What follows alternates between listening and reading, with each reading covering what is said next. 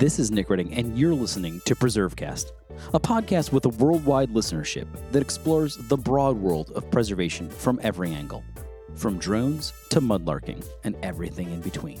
Now, let's get preserving. I was introduced to Guédelon by a previous PreserveCast guest, Peter Ginn, who participated in Secrets of the Castle, a BBC series which explored the challenges of building a castle using only medieval techniques. Peter connected us to Sarah Preston, today's guest, and the rest, they say, is history. Bonjour, c'est Sarah Preston, je suis à Guédelon dans l'Yonne, à 2 heures au sud de Paris, et vous écoutez PreserveCast. This is Nick Redding. You're listening to PreserveCast. Today, we're thrilled to be talking to our first guest from France.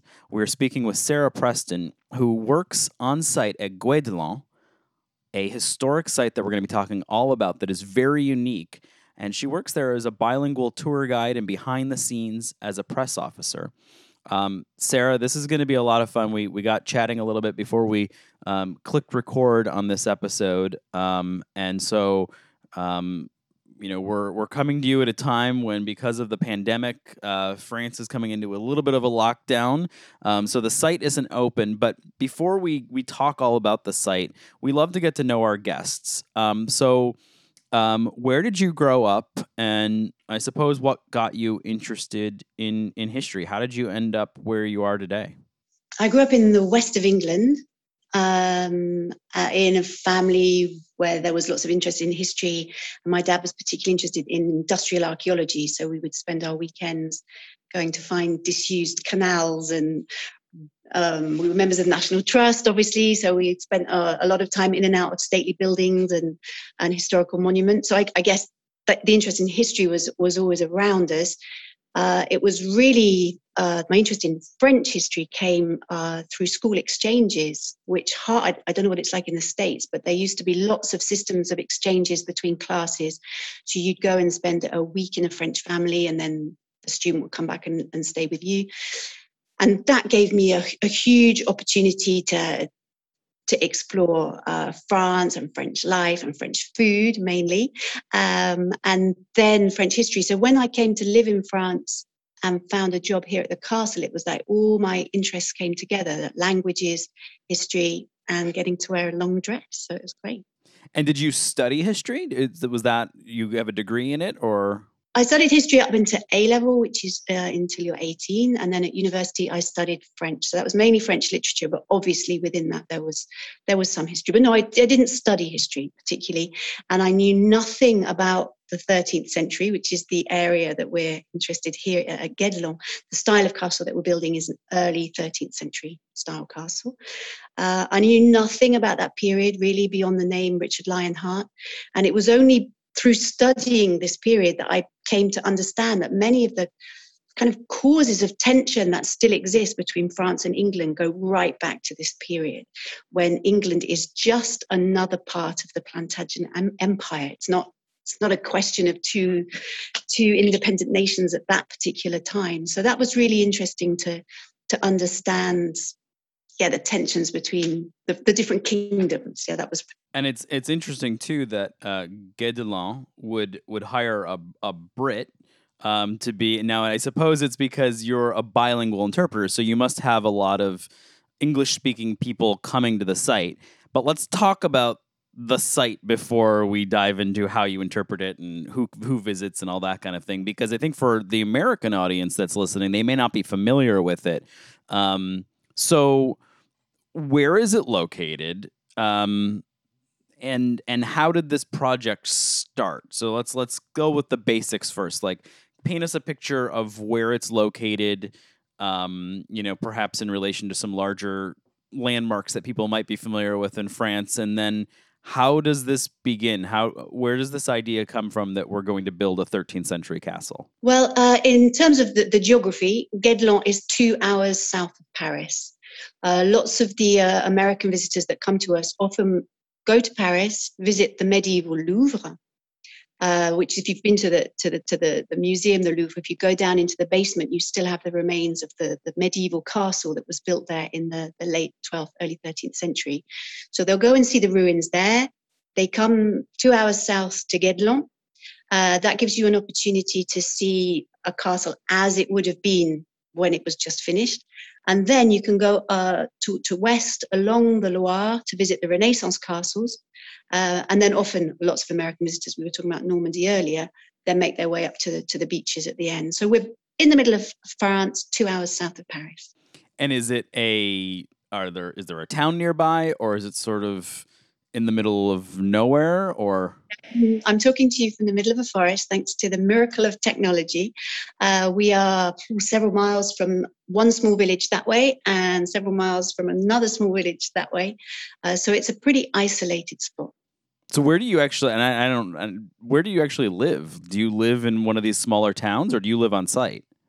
Everybody lives off-site, apart from, obviously, we've got couple of security guards on site, but apart from that, all the people who work here go home. It's very much a business. There's not an attempt here to live as in the Middle Ages. Our interest is really in archaeology and in construction. So everybody goes home in their cars to their centrally heated homes and their showers. And I'm probably the furthest away. I'm an hour to the north. Although not the furthest is the master mason, who, get this, lives in his very own castle. He's got an amazing castle, which is it's about an hour and a half south of Paris. It's called Meille-le-Maréchal, and he believes it is the Louvre Mark II, that it was built just after the Louvre, and it fits inside that castle like a Russian doll. It's an amazing sight. Wow. So, but you don't live in your own castle? No, I don't. So, how does this start? So we've painted the picture about where it is, sort of the middle of nowhere, 2 hours south of Paris in a beautiful forest.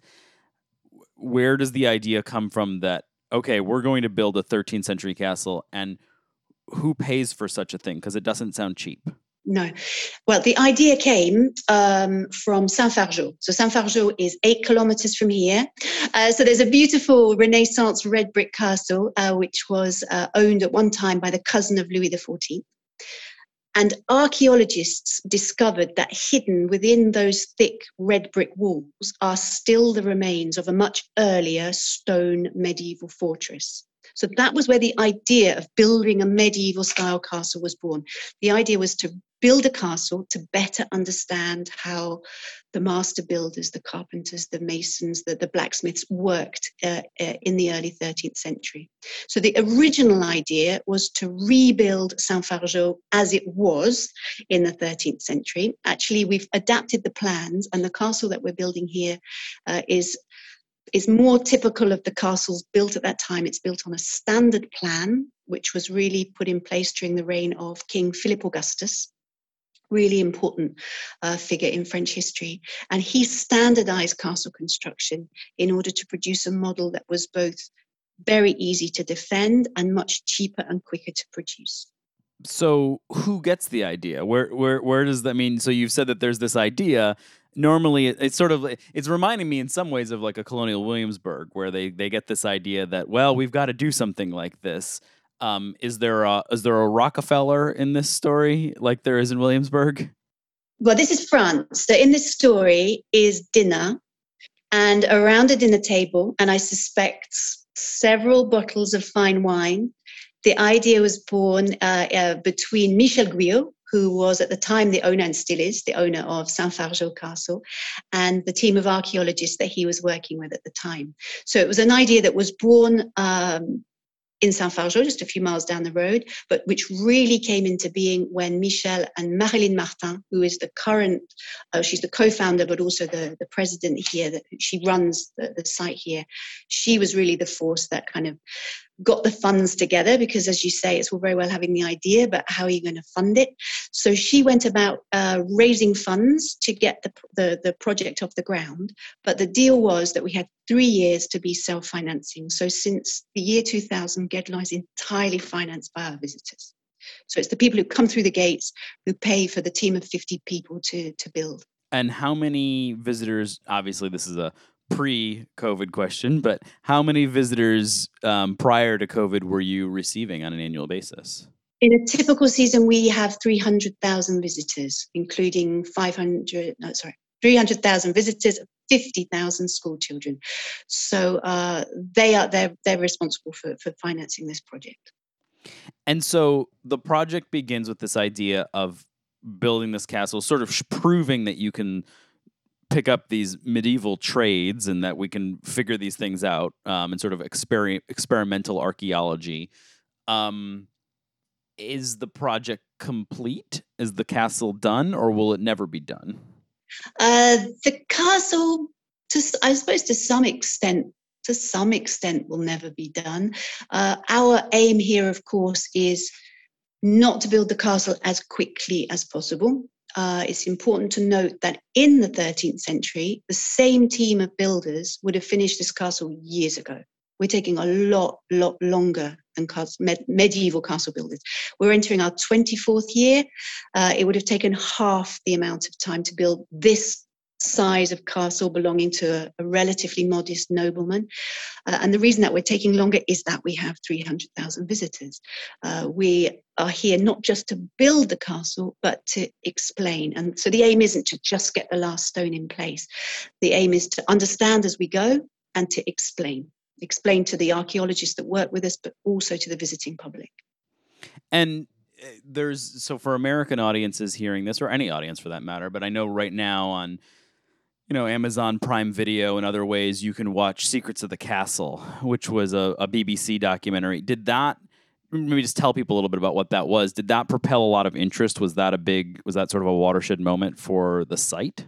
I think it was a watershed moment in terms of international visitors. Less probably so in France. The project was already quite well known in France when the BBC came. But yes, certainly in terms of international visitors, it gave us a huge opportunity to tell our story. And it was a really nice time, because obviously we're talking in COVID. We're also talking post-Brexit. So it was just a really nice time in terms of building bridges. It was really exciting to have the English presenters, the English team coming in and working alongside the French crew. So for me, I've got really, really fond memories of that time. And how did that all come about? Was that something that you guys pitched? I think the reason I ask is we have a lot of people who listen, who run sites, who are engaged in this kind of work on the public history side. And I think that there'd be sort of a little bit of interest in how that kind of comes about. Like, we don't have, and we've had this conversation before on PreserveCast, there's not as much a tradition in the United States of heritage as entertainment as there is on the BBC and other places. And it seems like a great way to get people engaged and excited about history, and then obviously come and visit and things like that. Was it something that you guys pitched? Was it something that the BBC came and said, hey, what about this? How does something like that come about? It came about through the production house, Lion Television, who also produced other series which Ruth, Tom, Alex and Peter worked on. So Victorian Farm, that some of your viewers might have seen. So they come along and they produced a film called Going Medieval. And I think obviously that got them thinking. And they got back to us and said, would you like to do Medieval Farm? And my boss said, no. And I was like, what? You're crazy. This is a really great opportunity for us. But she was right, because then they came back a few years later and said, okay, we'll do Medieval Castle. So we got to really center the whole film really around what we were doing, which is building a castle using medieval techniques. So that's how that came about, really. It was really through Lion Television. So why don't we take a quick break here, and when we come back, let's talk about the trades and what's been practiced there, what you guys have learned, and we'll talk about trades training and the future of this really fantastic and fascinating site, and we'll do that right here on PreserveCast. We want to thank Oliver Plouffe & Company for sponsoring today's episode of PreserveCast. Oliver Plouffe & Company tells the story of historic American beverages, including teas, spiced drinks, cacao, and coffee for historic sites, national parks, gourmet markets, and consumers looking for a great beverage hand-packaged in signature artisan tins. To enjoy a cup of history and learn more about what Oliver Plouffe & Company offers, please visit oliverplouffe.com. That's Oliver Plouffe, spelled Pluff.com.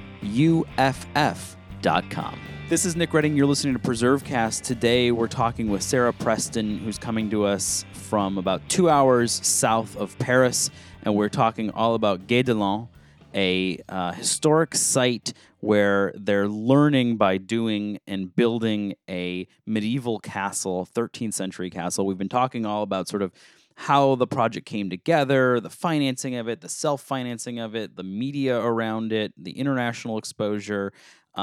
And, you know, we've touched a little bit, Sarah, on sort of historic trades and how the trades kind of come together here. So I this is probably a big question because there's so many trades that come together, but how many of the trades that are practiced on site were known or understood before the project began? I mean, how much of this is truly experimental or has been? I mean, obviously, a lot of these trades still exist, whether it's carpentry, stonemasonry, blacksmithing. What makes it different here is really going back and trying to use the same tools, the same techniques. So there was definitely a degree in the early days, at least, of the workers on site having to learn to forget some of the modern practices that they had.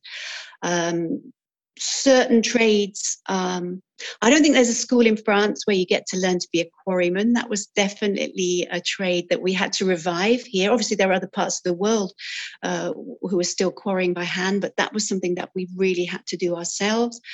In terms of making mortar, learning to make lime mortar, learning to burn the lime, learning to mix the mortar, learning to build with the stones. That was something that we had to learn on the job.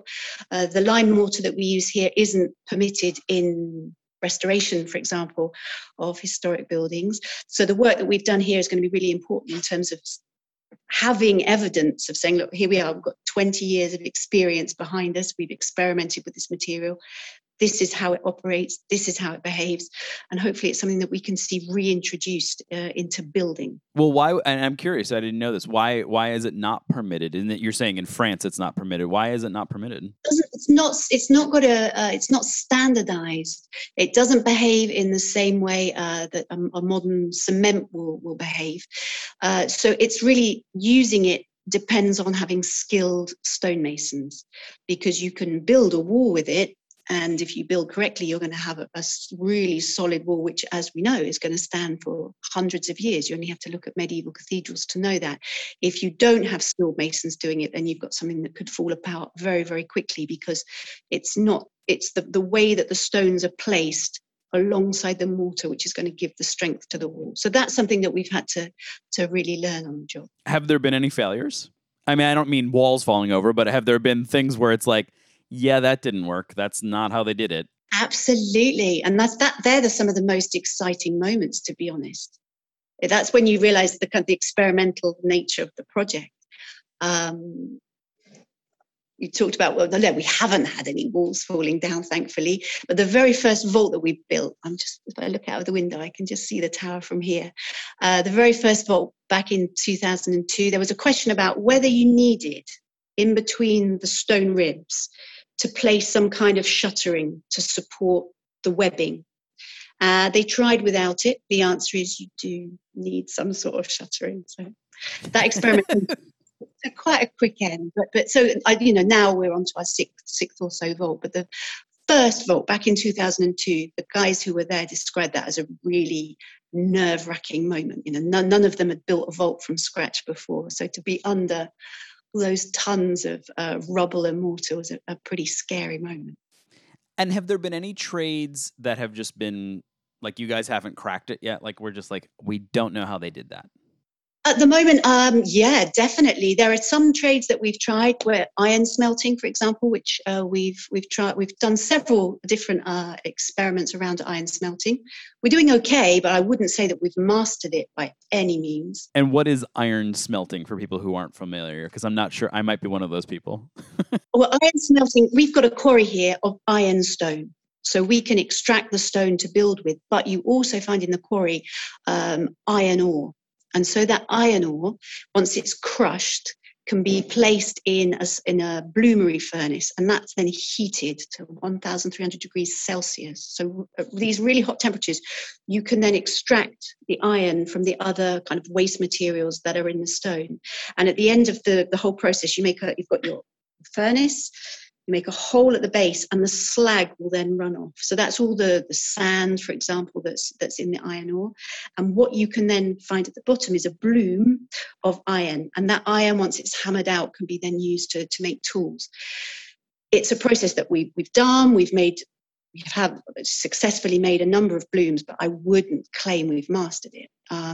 The big question at the moment is around windows. And this is something which we couldn't look into with the team from the BBC, because we were building the window, but we weren't looking at how you would actually fill the space. How would you fill the frame? So we worked with a number of archaeologists.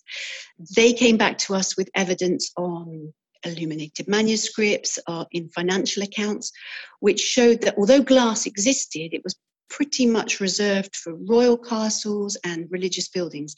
That a castle like Guédelon would have used different materials. That might have been parchment skin or wax cloth. So we're experimenting with that, because it's all very well, you might find on a financial record payments to Mr. So-and-so for painting a wax cloth. It doesn't tell you how they did it. So that's where the experimental archaeology comes in. We can start to try and fill those gaps in the knowledge, and then pass that information back to the scientific committee. It's amazing stuff that's going on there. And it just, I mean, and I've been following you guys on Facebook, and we encourage other people to do that. And we'll have a link to Facebook and the site and everything like that in the show notes, so people just click on that and follow you guys. But yeah, I think you just recently did a post about those windows, and it's pretty cool. So definitely something to look into. So who are the tradespeople that are doing work on site? I mean, there's a whole focus right now. We have an effort called the Campaign for Historic Trades that we're working on to try and do trades training here in the United States. But who are the tradespeople, and have you figured out a way to create opportunities for training? Like, is there a way to bring people on site to learn these trades and then go on and, do work elsewhere in France to restore other places based on what they've learned there? Talk to us about the tradespeople themselves. Absolutely. Well, I think initially, because obviously this is a 24-year-old project now, so there's quite a big difference between, say, how we recruited in the early days and how we recruit now. Initially, we have one professional in each of the different crafts, and they were there to then train other members of the team. So lots of the people who arrived in the early days, they learned on the job. Now, when we're looking for a heritage skills mason, we will look for someone who's had a certain amount of training before they come here. And very often part of their training will have been doing work experience on site, because we work with a number of schools in France who are looking to increase trades training. I don't know what it's like in the US, but certainly in France, there's still this attitude that to succeed, you have to have done years and years of academic training, and vocational skills and certainly building skills are not valued. And one of the things that we're really wanting to do at Guédelon is to say that if you're going to work with your hands, you have to be able to work with your head. It goes together, whether that's understanding geometry, whether that's being able to calculate the load that's going to be on your vault or your arch. All of these are important skills and are desperately needed in France. We saw with the fire at Notre Dame the need to have skills and knowledge which allow us to restore the heritage sites that have been left to us by time. And so, Guédelon has its part to play in that. We have trainees on site each season. We also welcome members of the public who want to kind of lend a hand, but we're really wanting to concentrate on becoming a training centre for these skills. And have you tried your hand at any of this? I know you're an interpreter, but how could you be there and not get your hands a little dirty, right? I'm really rubbish. I'm so unpractical. It's unbelievable. I'm awful. Really, I don't think there's anything I'm good at, practically. Nothing. Nothing at all. But have you tried your hand at them at least?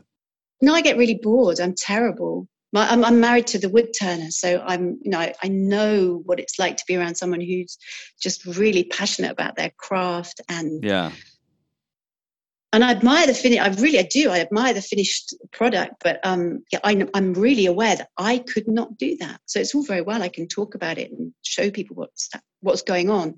But that's why I also have such admiration for the people who are actually doing it, because you do need to have skills and patience that I just can't imagine having. And we didn't know. I don't think we knew in advance that you're married to the woodturner. Is that a Guédelon romance story, or did it come about because of this? No, he has a really, really strong London accent. My other half, so no, I don't always understand everything he says. No, it's not a romance that was born at Guédelon. But did you bring him there, or you guys go together? We came together. That's really cool. What a neat story. What a kind of a dual medieval career. You don't see a lot of those anymore. You don't see a lot of that. And for him, it was a really amazing opportunity, because whereas I was really excited by the history and the language, for him, he was really excited by this opportunity to learn about using a traditional pole lathe. And Guédelon gave him just hours and hours of time to get it wrong. Because that's what you also need when you're learning to do anything, is that the time to fail. And that's also what a 24-year-old project gives us. And I think it's also what's unusual and provoking almost about this project, is in this age where everything has to be done yesterday and everything has to be done really fast. We're saying, no, we're going to take the time it takes. And if it takes 25 years, well, it will take 25 years. And through you asking, have things gone wrong? And they obviously they go wrong, and that didn't work out how we wanted, but that's how we move forward. That's how we gain the skills and knowledge, which we're now able to pass on. You know, if you go into the quarry today, they make it look like child's play. They're in front of a huge block of stone. A quarryman will walk around it, insert a couple of metallic wedges, strike them with his sledgehammer, and that's it. It's open. It makes it look really simple, but there are years and years of failure, of head scratching, of wondering whether this project is doable at all. Because in the early days, we just couldn't provide enough stone to the banker masons or to the fixer masons. So it's taken time, and now, of course, we can train very quickly someone else who comes along. But we had to kind of from scratch revive those skills. And I'm curious, before we come to a conclusion here, are there any other sites like this across the world that are doing this kind of experimental work at creating castles and reviving lost trades? Is there a consortium of sites like yours? Not a consortium, but I'm very glad that Guédelon has inspired other sites. And we were inspired when we began by a project called Hermione, which was the rebuilding of Lafayette's ship. I don't know if that's the right word. Which then sailed. It's come and visited the United States. That's right. Now, we were inspired by the idea there, the difference being there that they weren't using traditional tools or traditional techniques, but the idea of rebuilding something from the past. And then in turn, we've definitely inspired other sites. There's a site in Germany, Campus Gali. They're building a monastery that never really existed, but the plans exist. So they're trying to interpret those plans. They don't know if they were plans for a monastery that was really going to be built, or whether it's kind of like an idealized plan of a perfect monastery, but they're building in a similar way. That project's about 5 or so years old. I'm sure there'll be others, because once it seems like such an obvious idea now. We had to have it, obviously, but now it's going. You think, of course, what better way to understand? Yeah, what better way to understand than by doing. So what is next for Guédelon? What is next for this site? Is it just to continue to keep doing it? At some point you'll finish. Will there be, we're going to add on, we're going to do this, we're going to change this? And what's the hope post-COVID? I mean, I guess it's day by day when you'll be able to reopen. I know you were hoping to reopen, and then that's kind of been scuttled, but what's the future for you guys? The future, I'd say the future is bright. I think it's going to be okay. We're going to have another difficult season. Obviously, last season was very, very stressful. We didn't open until the 11th June, and we didn't know how we were going to welcome the public. The difference is now okay, that we were supposed to open yesterday, and I'm as disappointed as anyone that the gates aren't open. But we know that when they open, we know how to safely welcome people. We know how to keep social distancing in place, that we know we can do it safely. So that stress is off our minds. The vaccination program is getting rolling now in France, so that's all good news. So I'm very, very hopeful for 2022. In terms of the building, there are still some really exciting projects to come. The portcullis, building, fitting, lifting the portcullis. And what is a portcullis? Portcullis is, now that's the sliding grille, which will then come down. So you've got a twin-towered gatehouse. The entrance is between them, and that entrance will be defended by a number of defensive elements. There's a murder hole, so a hole in the ceiling above, so you can keep a good eye on any activity below. And you call that a murder hole? Murder hole, yeah. Murder hole. That's the first time murder hole has been used on PreserveCast, so that's good. There'll be arrow loops. So is that a first? I don't know. Probably a first. Although we have some like decorative arrow loops here in the U.S. I don't think they were ever used in that way. Yeah. Well, the main feature is going to be this huge iron. Well, it's going to be wood with iron supports. So we know that they existed. There's one at the Tower of London. They're shown on all medieval iconography. The question for us is going to be, how are we going to raise that? So we'll be going away, looking at models. The last surviving witnesses, of course, are the castles themselves. So by going back, visiting them, studying them, photographing them, we get clues as to how they were built. So we'll bring all that back, put it all together, and I hope next time we talk, we'll have a portcullis being in place. That would be great. Well, that would be great, and it'd be great to take PreserveCast on the road and come visit someday. Before we go, generally the most difficult question we ask anybody who comes here, and we'll exempt you. You don't have to mention Guédelon, but what is your favorite historic place or site? Well, I get out of that because, of course, Guédelon isn't strictly speaking a historic site. Because everything Although it's here getting there, right? I mean, it's going to be historic in its own right someday. Okay, so not including Guédelon. Right. I suppose for a Wiltshire lass, it would have to be Stonehenge. Wow, I love that. I don't think Stonehenge has ever been brought up, but that's a good one. Do you remember your first time going there? Were you a kid? Oh, yeah. I would have been really small. I don't remember the first time. I remember when we used to go, it was before all the fences were up, so we could just like walk around, and got photos of all sitting on the stones. And then I remember when it was, you weren't allowed to go at the solstice, and the police would ring it off, and we'd all try and get in anyway. So yeah, I've got good memories of Stonehenge.